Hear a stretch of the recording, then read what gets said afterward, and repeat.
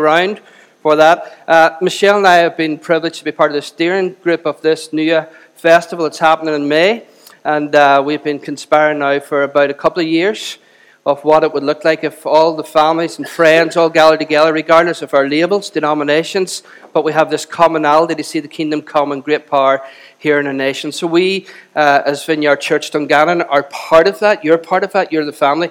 And for that weekend, we would love us as a tribe, as a family, to be there over that weekend as much as possible. So it's in May, so you're probably thinking it's a bit far off, but we do like a bargain. So just to let you know that the early bird is on. That's why we're putting it up early for the Tyrone Brigade. And sounds like paramilitary group, doesn't it? So that you can avail of that offer. But it's going to be a fantastic time.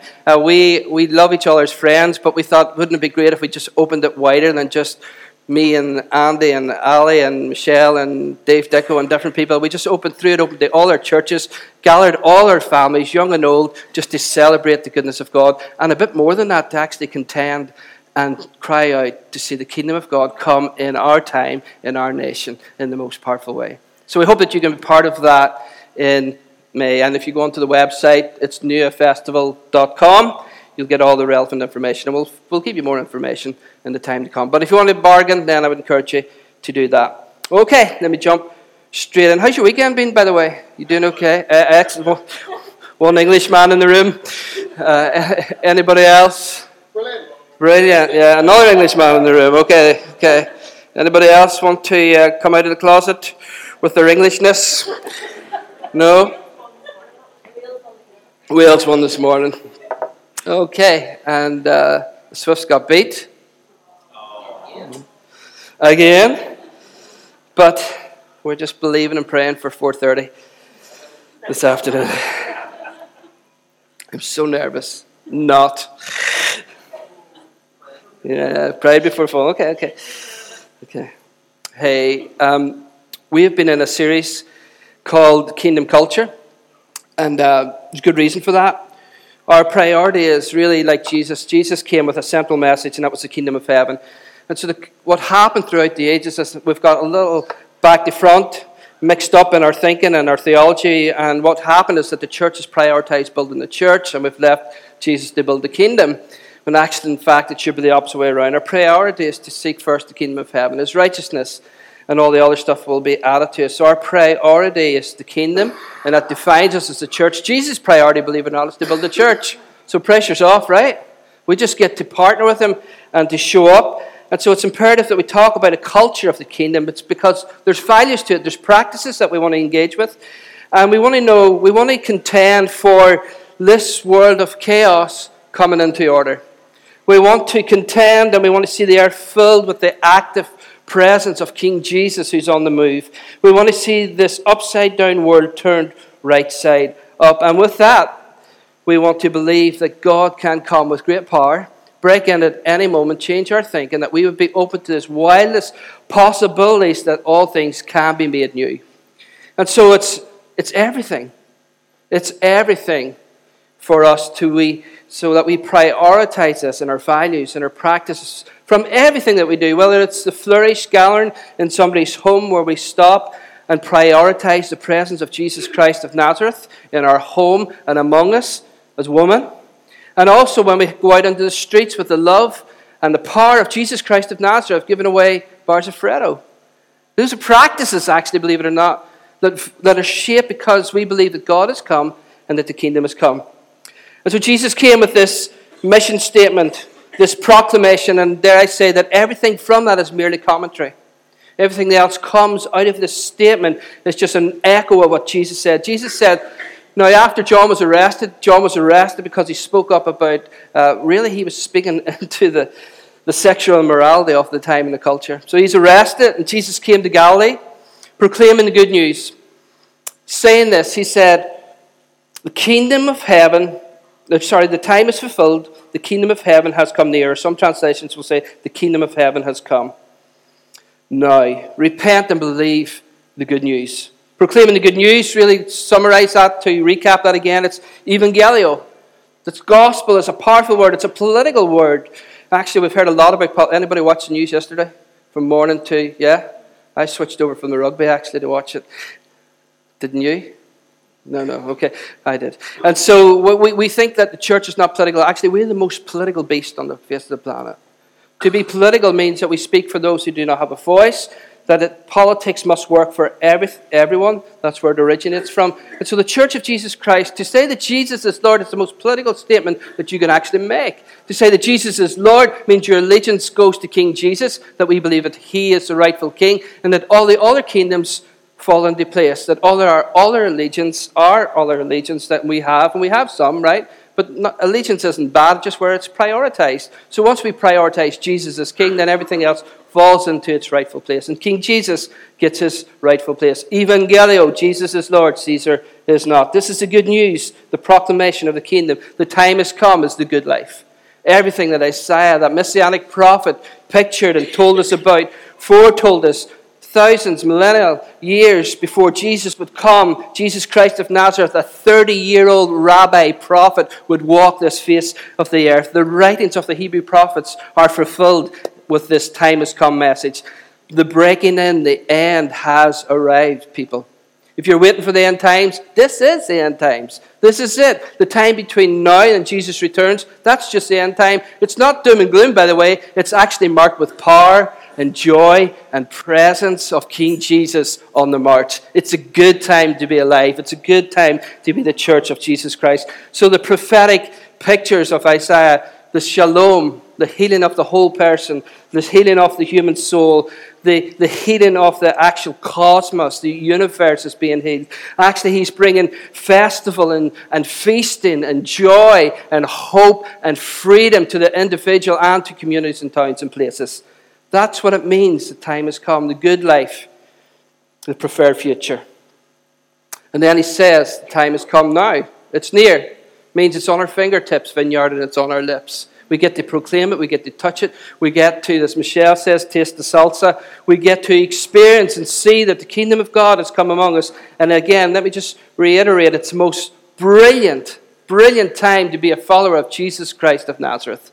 It's not doom and gloom. You may look at politics around you, you may look at all the laws that are being passed, but I want to say that this is a good time to be the church of Jesus Christ on this planet. This is a good time to come alive. This is a great time to demonstrate the kingdom of God and to pronounce that he has come and he is near. But how do we experience it? How do we taste the salsa? How do we bring this kingdom message? How do we see change, the good future here now? We talked about it last week. It's summed up in 2 words, and we're probably very familiar with these 2 words here in Northern Ireland quite a bit. The 2 words are repent and believe, but I want to suggest to you it's not what we often think about. Repent is metanoia, and meta means to change, noia means the mind. It means that the most modern language that we could use is that we need to have a paradigm shift. We need to change our thinking, our mindsets, because many of us have been conditioned by our teaching, by culture, by politics, by other religions that are not King Jesus and not his politics.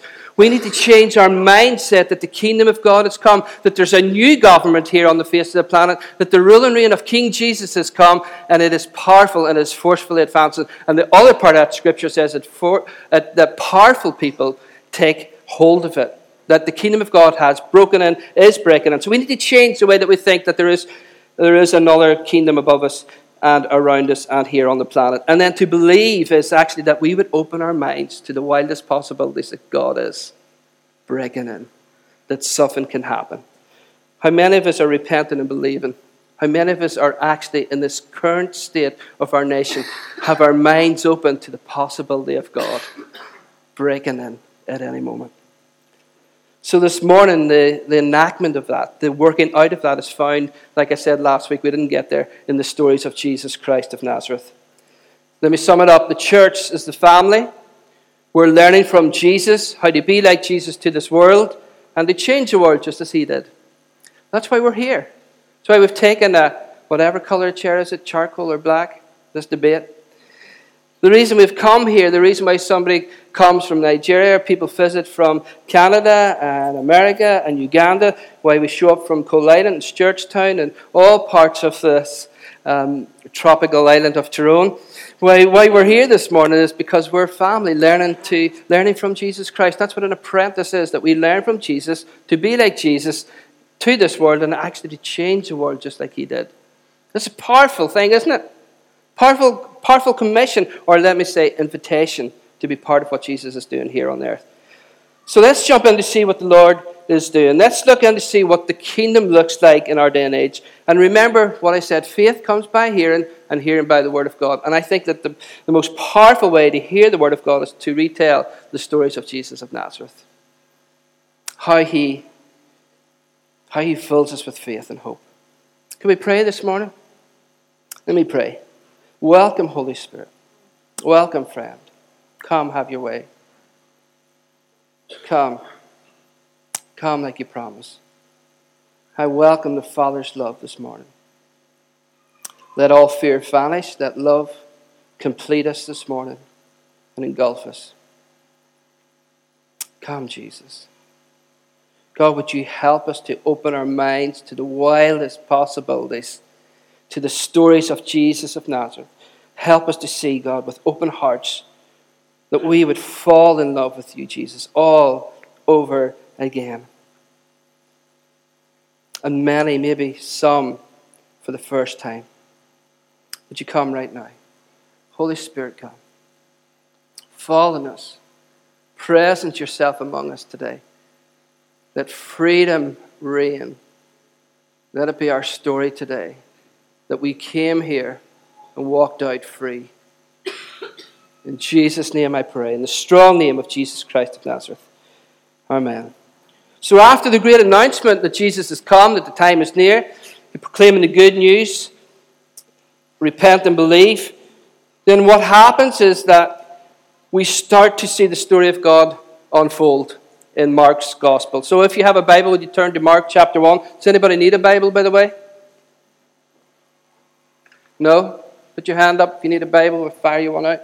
Bibles are getting lower every week. Love it. Hope you're not selling them. Hope you're just reading them.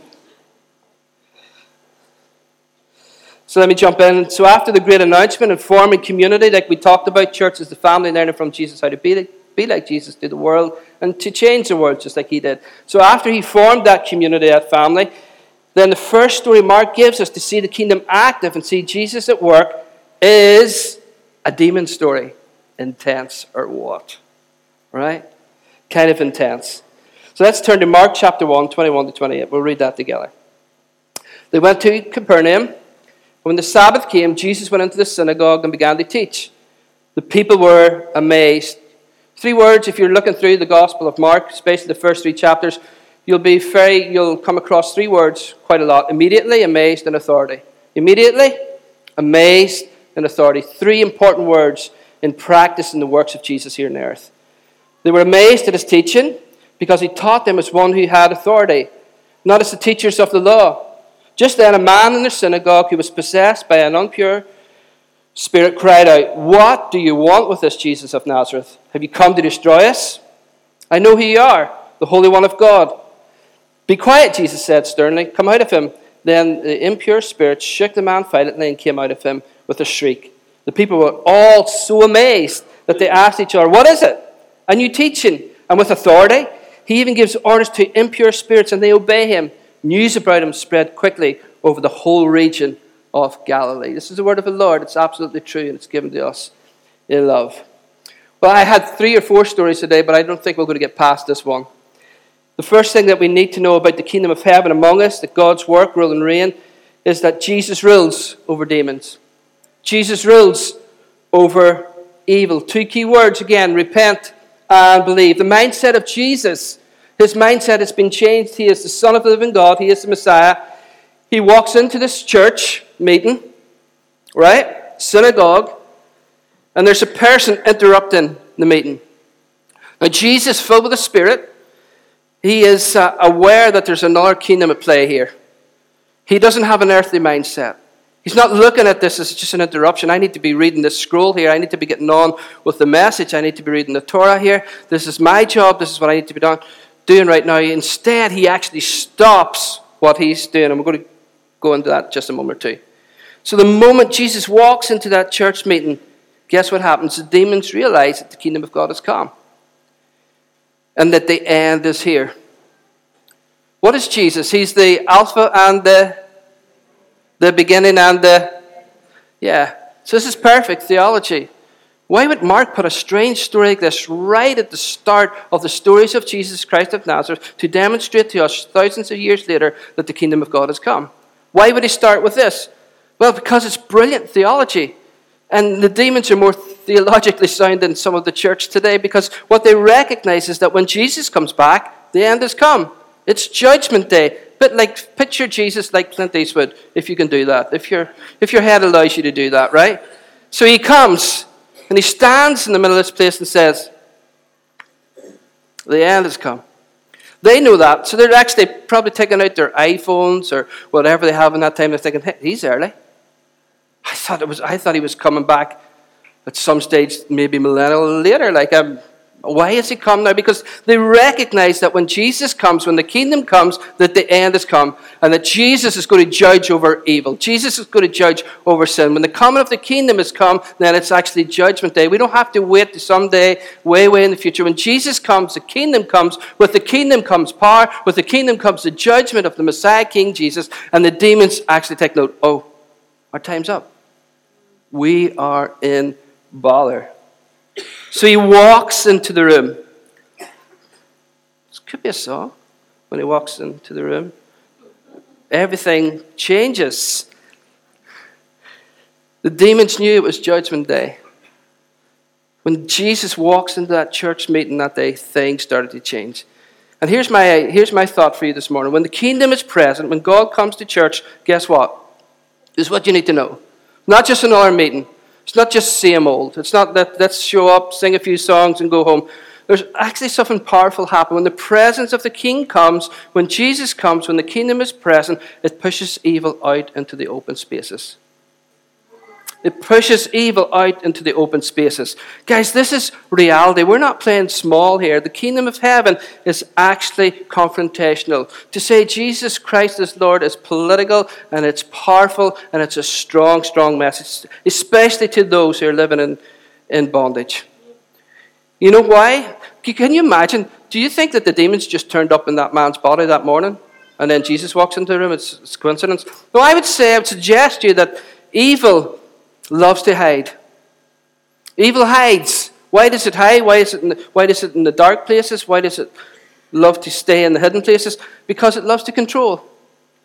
And when we're hidden and we're in the dark places, then evil can control and do whatever it wants in life.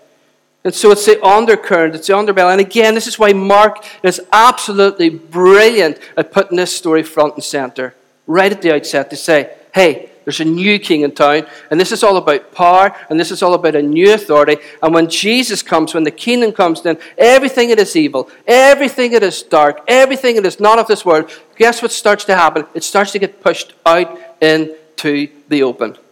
And so the Church of Jesus Christ needs to realize in this 21st century, when we talk about the darkness and all that sort of stuff, we've got a job to do. We don't sit around here moaning and complaining. Actually, we become the people of God who are learning from Jesus to be like Jesus and to change the world just like Jesus Christ of Nazareth did. And that is also for us to expose darkness in the hidden places of society. And to put it out into the open, into the light, so that it can be exposed. And not just so it can be exposed that we can say, oh, there you go, there you see it. So actually people and places can live free and actually experience the shalom of King Jesus that he offers us. That's the gospel. That's the gospel. That's the evangelio of our day. Isn't that good? Well, not so good. Not so good. I love it. I love it. The very first story Mark puts is raw confrontation with evil. Satan and the kingdom of God. Again, Jesus is the end. The end has already come in Jesus. It's judgment on evil. So relax, church. So instead of getting all hyped up and aggressive, what we need to do is just take a breath in and actually just become who we're called to be. Kingdom people. Not get caught up in the strife and the nonsense and the politics of our current age, but actually get caught up in the politics of the coming age, the good future that God is bringing into us. When we start to know who we are and what we carry, then we start to relax and become the kingdom people that God has chosen us to be, to partner with him and to say, let's get some stuff out into the open here. That's a job of the church. What do you want with this Jesus of Nazareth? Have you come to destroy us? They knew who he was. You'll read the scriptures. You'll never find a demon that likes Jesus. You never find a devil that likes God. The Holy One of God. Jesus is the beginning of the end. And we know that when he arrives again, it's Judgment Day. What's Jesus' reply? He says this, quiet, or quite literally he means to muzzle or shut up. And the people were so amazed. They asked each other, what is this? And so the language that they would use, how would you say, give me your amazed. Give me your amazed word. How would you, if you saw something amazing, what would you say? Wow, yeah. Obviously, you people have never been amazed, right? Okay. Let's try it again. It's wow. Wow. So here's what they say. I quite like it. They say, "Ove." Try it. Ove. So Jesus walks in. Stop. Shut up. And they go, "Ove, Ove." Does that sound cool? Okay. Tough gig. Still mourning. So, yeah, a new teaching. And with authority. It's wild. The people are actually, they're staggered in their thinking. They're staggered. And it's there up front to teach us that there is an authority and a power in the kingdom of God that destroys the kingdom of evil. That's what Jesus is teaching us. Jesus is teaching us that there is an authority and power of God's kingdom that destroys the kingdom of evil of this dark age. And we're called to be like Jesus, right? To change the world as he did. Would you agree? Yeah. So that includes authority over evil. That the job of the church in the 21st century is actually to drive out evil. To drive out the darkness and the powers and the undercurrent of what we see. In Luke 11:20, Jesus said, if I by the finger of God drive out demons, then the kingdom of God has come. Then the kingdom of God has come upon you. Or Matthew 12:28 says it this way. It refers to the finger of God as the Spirit of God. It's the exact same thing. It's just imagery, language. It's the same thing. The Spirit of God is the finger of God. And that image, that language actually goes back to Exodus. You remember? The Exodus story and the plagues. Are you familiar with that story? Yeah? So each plague was a devil of that day. Was a principality. Was a power. Was an allegiance. Was a small king. Was a Caesar in that culture. Not Caesar. He came later. But the Pharaoh. He was the God. And so what happened is that the finger of God, the language of Exodus talks about the finger of God, the Spirit of God, putting his finger on each of the plagues and defeating each one at a time. And what was the end result of that? Freedom from slavery.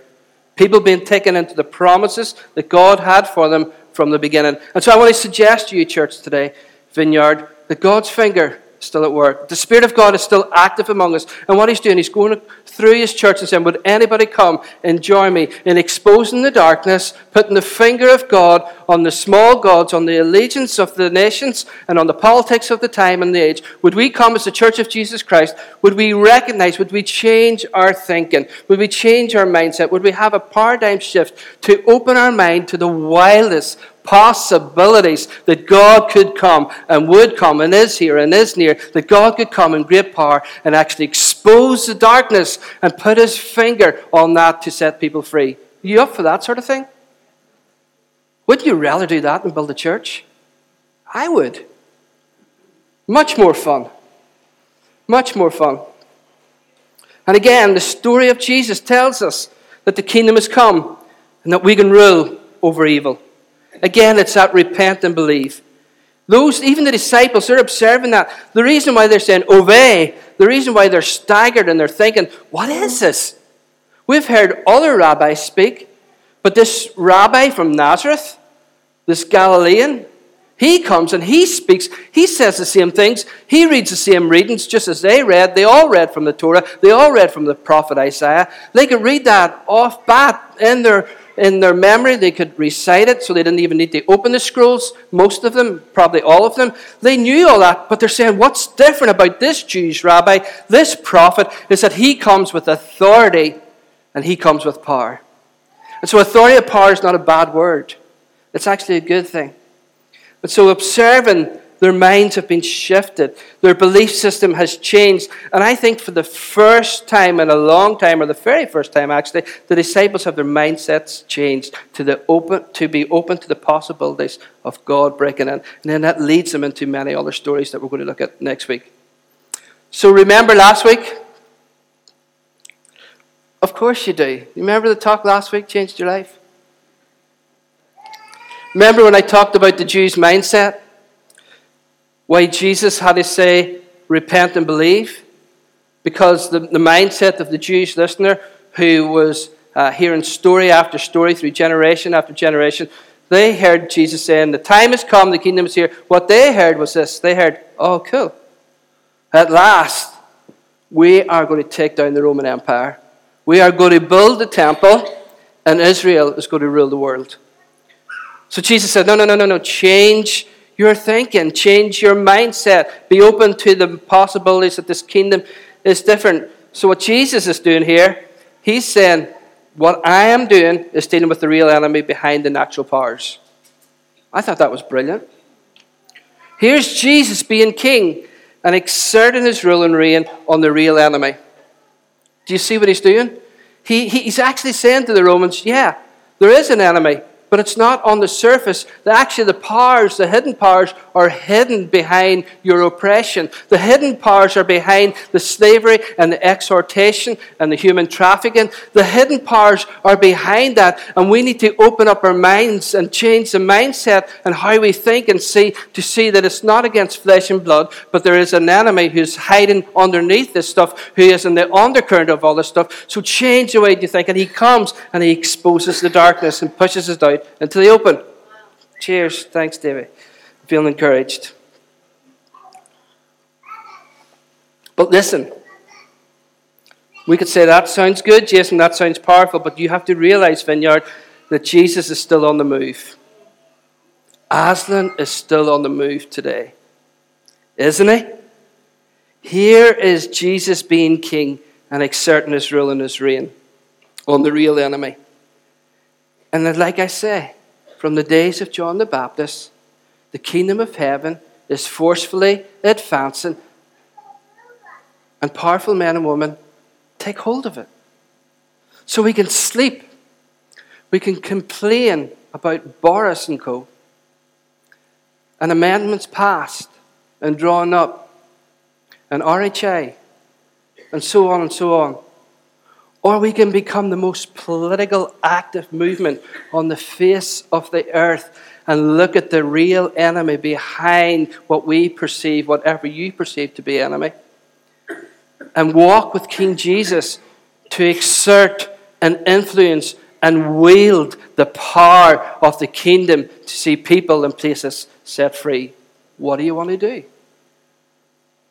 What do you feel like? So what's in it? Everything is at stake. Forceful people seizing it? That's not a Bible story. If the kingdom of God is forcefully advancing right to this present day, we're part of it. We get to partake in it. So there's a war. But listen, it's not dualism. It's not a war of equals. God is in control. He is more powerful. Again, we need to repent and believe and change our thinking and open our minds up to maybe God could break in at any moment in His power and His goodness and His kindness and His divine generosity. Maybe for the first time in a long time, we can see the kingdom of God break into this situation. What did Jesus come to do? Tell me some of the things Jesus came to do. Set the captives free. Yep. What else? Heal the sick. Seek and save those who are lost. Yeah. Sorry?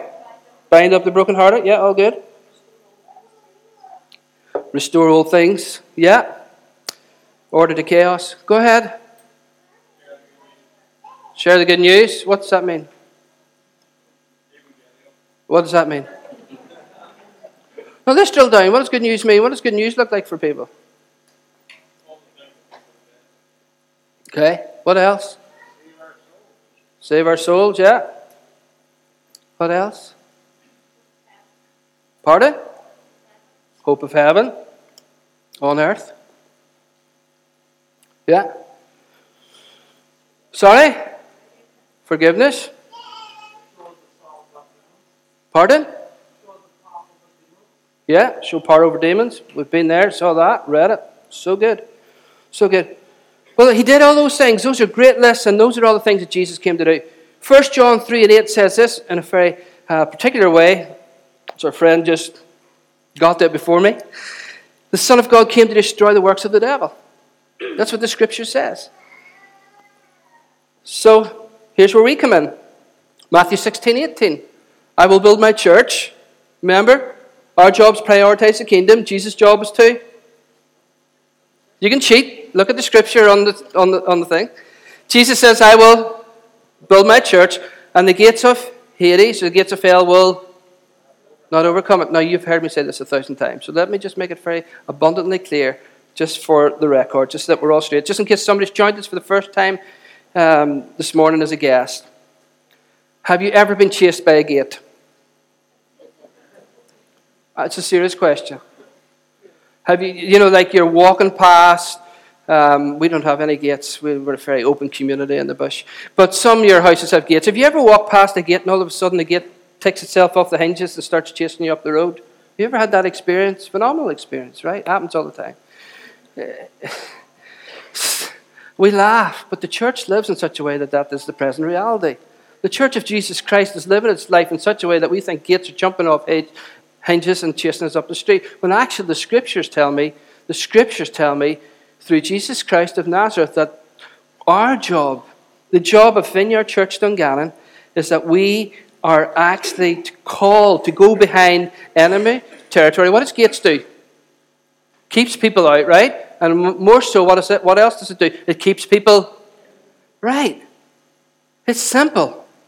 So the church here in Vineyard Church Dungannon, we're here to go into enemy territory, to actually open the gates of hell that are standing to keep people out the church, and it doesn't take a lot of work, but more so the people that are in there who are battered and broken, who are kept in bondage, enslaved by all sorts of things, politics, addictions, all sorts of things in their life, because they're enslaved in that. Then the church of Jesus Christ, we are called to go behind those enemy territories, to the broken, the battered, and the bruised, and to bring those who are held in captivity back out into freedom. That's what the church is called to do. Isn't that right? Yeah. But what happens, you see, we live so much in the extremes. We don't usually like this sort of stuff. To start off a talk this morning with demons and evil, it's like, oh, that's the extreme stuff. But the gospel is pretty extreme. Jesus is pretty extreme. The kingdom is pretty extreme, but not in the ways that we look at it. The extremity that we go for is actually the negative side of things. We don't usually like this stuff. It's because, I'll tell you why, it's fueled with fear and anxiety. Right? It's usually fueled by fear and anxiety, and a lot of it is because of the nonsense that people preach and teach. Just the nonsense and the weirdness. Everything is dark and everything is dangerous. Right? It's not helpful. It's not healthy. It breeds fear and unbelief. Let me give you a pet hate, because it happened to me this week, and I had to readdress it again in a very awkward moment, because we were around a table having a meal, and somebody just become a brand new baby in Christ. They've just fallen in love with Jesus Christ of Nazareth for the first time. Tremendous story. They got healed. They had a stroke, and they recovered partially from the stroke, and then paralyzed in a leg, got prayed for, total healing. Experienced the kingdom, and then thought, well, I'd like to meet the King. Met Jesus and fell fanatically, I would say, in love with King Jesus. Powerful story, right? So around this, and then some people in their wisdom say, well, now that you're a new Christian, you should go out and heal the sick. Now that you're a new Christian, you should think about actually wielding this power and just going after God. No, you know what people say sometimes, like crazy people say? They say things like this. Now, you need to be careful. You're just a brand new Christian. And you need to realize that Monday morning when you wake up, when it's dark and cold, the devil is waiting for you. He's just waiting for you to wake up. And when you wake up, there he'll be, out to tempt you, out to stop you, out to control you. Doesn't that just fill you full of faith? It's like, yeah, bring it on. You know what I mean? I have to. In one way, I want to say, shut up. You know, but you can't do that, right? So we use all the words. Well, in actual fact, there is another way to look at it. And that's what I like to do. In actual fact, there's another way to look at it. It's not dualism. It's not dualism. It's led by fear. And we don't lead out of fear. We lead out of love. We live out of love, don't we? Of course we do. And that's why we don't engage in actually exposing evil, because there's so much fear attached to it. The enemy will start to attack you now and don't make a move. Or worse still, just read every day. Pray every day. If you read every day, if you pray every day, then it keeps the devil away, right? An apple a day keeps the doctor away. Pray and read your Bible every day keeps the devil away. That is silly thinking. What does that tell you about your relationship with Jesus? That the reason that you pray to Jesus is that keeps the devil away, rather than praying to your Father in heaven who loves you and sees you and cares for you and has got good plans for you and who wants to communicate with you and to just be in life with you. That every time you open the Scriptures, that it's just to keep the devil away, or to open the Scriptures and fall in love with Jesus of Nazareth after hearing the stories of Jesus. What would you rather do? Apple a day or fall in love with Jesus? Fall in love with Jesus all over again. Of course. So again, we are called to go into enemy territory. That's what we're going to do. There's a difference. Because we're the only army, and I've said this before, we're the only army that doesn't focus on the enemy. Every military strategy focuses on the enemy. Who they are, what they're doing, what they're up to. Our strategy is, who do you think our strategy is focused on? Jesus. King Jesus. That's our strategy. That's our focus. We pray to Jesus. Of course we pray for protection. Great. But who's the focus on? Come on, you can let on your Sunday school or whatever way you've been brought up. The answer is Jesus. Subtle shift in becoming the devil and all about him. We used to have a morning prayer meeting. I used to go to a church in Korea, and we had an early morning prayer meeting twice a week. It was great crack. And so we'd pray, and then after it we'd go for tea and toast. Very nuanced, eh? Very hipster. And so we had this guy, and I'll not mention his name, but he was from Wales, and me and some other people named him the only Welshman we knew that couldn't sing. He was part of the worship team. He probably got on the worship team because he was Welsh, and so they never make assumptions. So what would happen is that this man from Wales, he would spend the whole morning talking to the devil. Like, here we are, up early in the morning to meet with Jesus, and his prayer would begin to guess, I tell you, Satan, in the name of Jesus, I tell you, Satan. Is it? Oh, okay, sorry. It takes a while to warm up and get there. Be patient, come on. So he just spent the whole morning talking to Jesus. And it was not Satan actually. And that was the way it went. And we end up, if we go to the extremity and we live in fear, we just go to the wacky and unbiblical things. And dangerous and time wasting. One of the things that we did, there was a fort in Korean too, so we decided one night, have I told this story before? No? It's worth hearing. So we went out, we decided to go out at 12 o'clock at night. Why? I don't know, it was more fearful, I think. And we heard there was a witches' convent in this place. So we went armed with the New Testament, read Gideon's Bible each. Because that's what you do. You hold it out to the devil worshippers and they run. It's a very powerful thing. We're running training for this next week, actually, if anybody would like to sign up. Spaces are limited, and it's $5.99 for the Red New Testament Bible. But the problem was that the pathway to this mount place was so narrow, and there was 3 of us. And we started in spiritual warfare very early because we were knocking hell out of each other to be in the first 2. Because if you weren't in the first 2, you were the last one all on your own. Can you imagine it? So we walk around this confessing and proclaiming and calling the devil all the names of the day. And then you come to a dark place, and there's like a twig or something in the road, and you're like, before you know it, you're like Clint Eastwood again. The Bible's out of your back pocket, and you're holding this red Bible to what appears to be a stick on the pathway, which you now have assumed is a devil and a demon, right? Because you're so hyped up with fear and nonsense. And so we're like, and the other guy then, he ends up, and this is where it just gets weird, he ends up swearing at us. Like effing and blinding, and a fight breaks out among us because we're filled with fear, we're filled with nonsense and extremity, that the Bible's out, and then all of a sudden we have no regard for Jesus, the Word, or what really means to bring the kingdom light and expose the darkness. We're knocking 7 bells out of each other, effing and blinding on our way to spiritual warfare. Now, let me just say, I can't understand. Yeah. I can understand that. I can understand that some of you might not sign up to the class now, but I don't blame you. Guys, there's reality. We get focused on the wacky stuff instead of winning the lost, and instead of exposing the darkness, instead of doing what we're called to do, to wield the power of Jesus Christ of Nazareth here and now, to bring people out of their captivity into freedom. And we're praying, and my hope is that instead of focusing on the fear that we are riddled with fear. Politics is riddled with fear at the minute.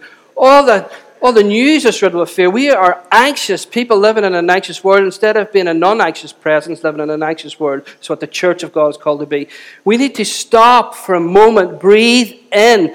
And if a devil shouts in a service, then we stop. Of course we do. Just like Jesus of Nazareth, we rebuke it, we tell it to shut up, and we deal with it. If that's not happening, then that's good. We move on. There's a lot of weird stuff out there that's deeply unhelpful. One of the other things is that territorial spirits. Who's heard of territorial spirits? And every town has one. And our town's darker than your town. And so the competition begins. 1-0 to Dungannon. We have the darkest town. Don't we?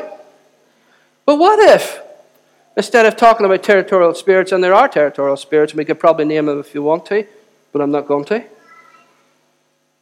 But what if instead we actually engaged in the light and the activity that God has called us to do, like feed the poor, clothe the naked, heal the sick, cast out demons? What if we engaged in that? What if Dungannon wasn't the darkest town? What if it was possible for people in Dungannon to have a faith in Jesus Christ of Nazareth, to come out of the life that they were living into the freedom and reality of Jesus Christ of Nazareth? Has anybody in that room ever experienced Jesus Christ of Nazareth from Dungannon or in Tyrone? Yeah. Of course you have. So we only do what we see the Father do, and we're not going to get into territorial spirits. Another helpful, I'll try and wrap it up with this. Another unhelpful and unbiblical but popular strategy is binding Satan. This one Roy loved. Oh, I just told you his name. Roy the Welshman. It's all out there now. Roy actually, he was binding one day and he got the initials mixed up between a paramilitary force and a legal force. And hey, who knew it? 2 weeks later, they disbanded the legal force. I thought that was funny.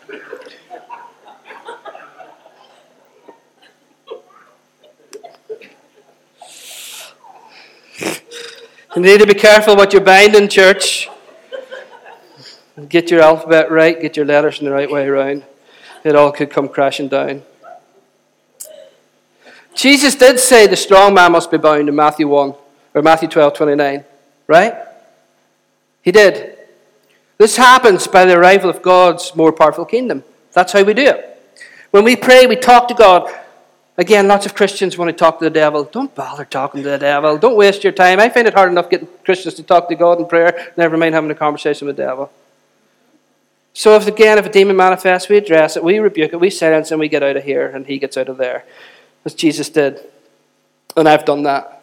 But we bind Satan. Listen, this is so important. This is where I'm getting to the crux of my message today again, about the kingdom coming. This is why Mark puts us in the very first story. We bind Satan with actions, not words.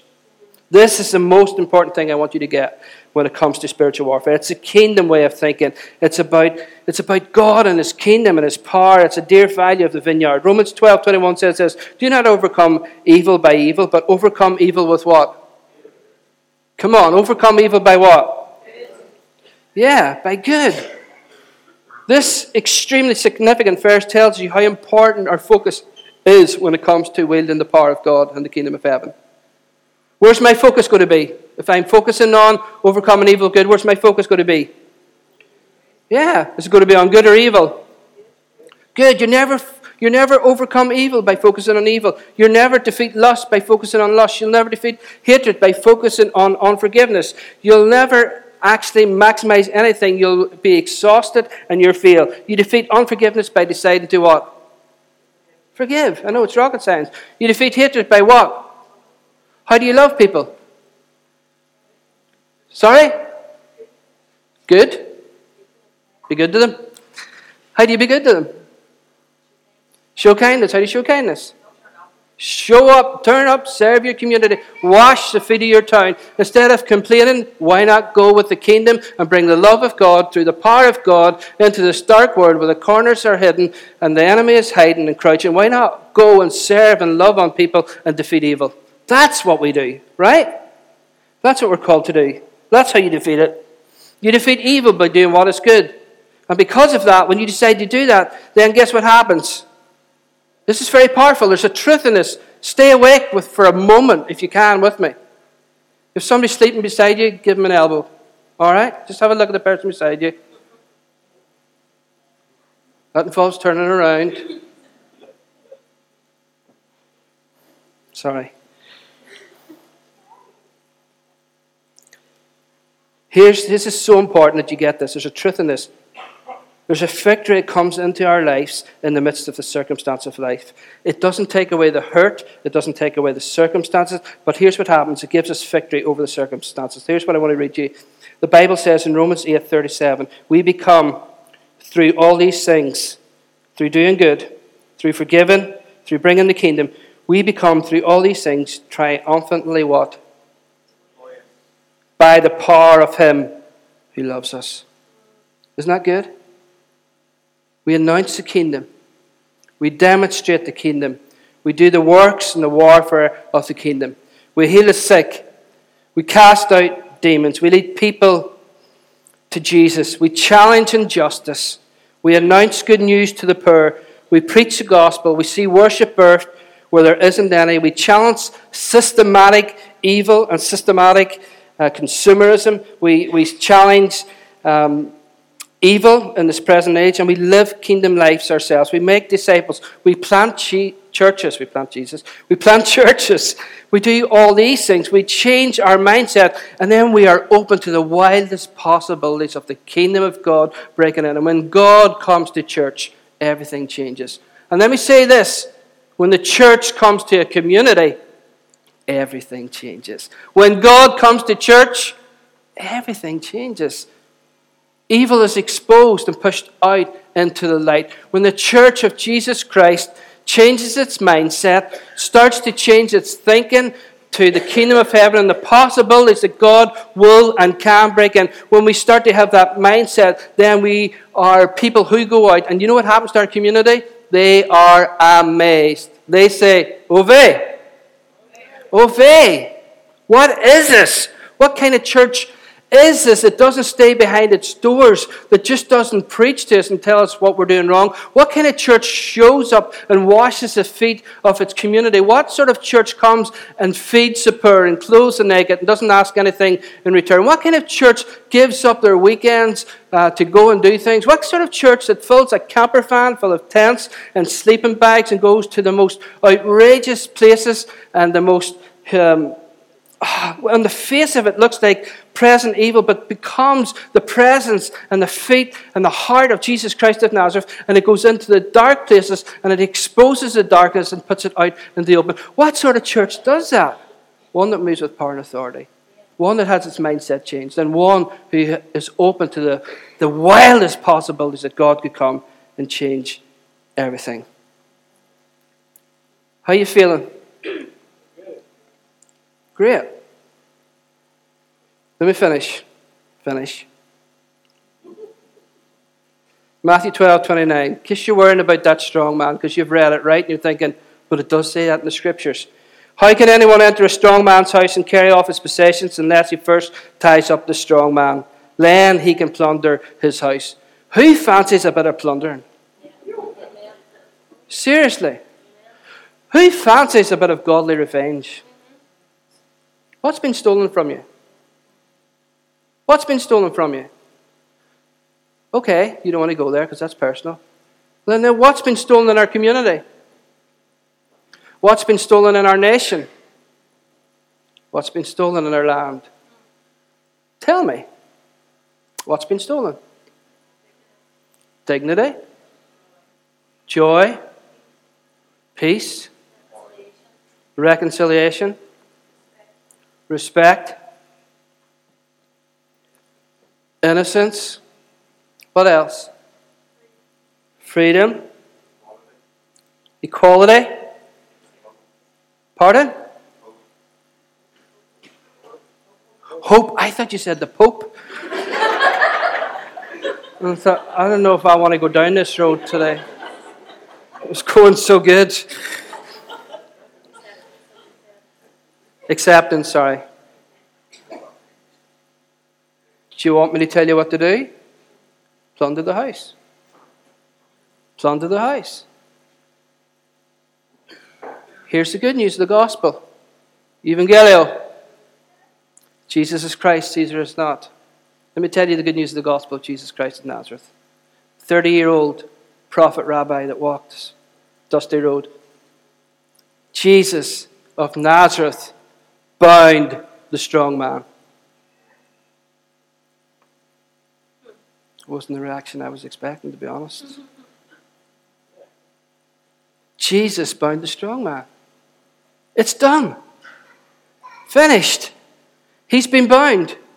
He's still active and present, but Jesus has bound the strong man, Satan, and he began to plunder his house. He went to war. He invited us to do the same. When he healed the sick, he plundered the house.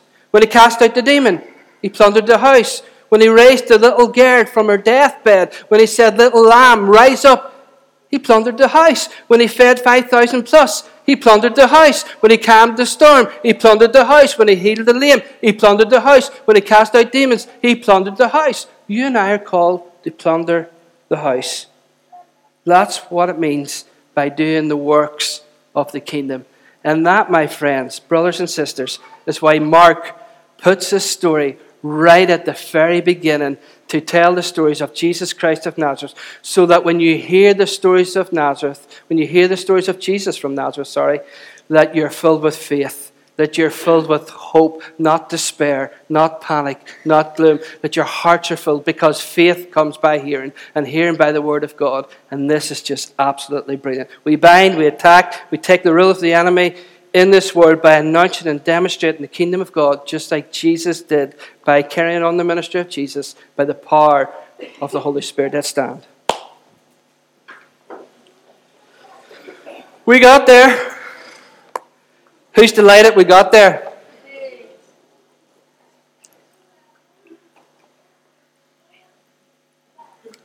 Okay. Very quickly. Come, Holy Spirit. Come in your goodness. Come in your kindness. Come, friend. Come walk among us. Right now, would you walk again through the rows of this place, through the seats, right now. Holy Spirit, come. Holy Spirit, come. Come, King Jesus. Everything changes when you walk into a church, and everything changes when the church walks into the community.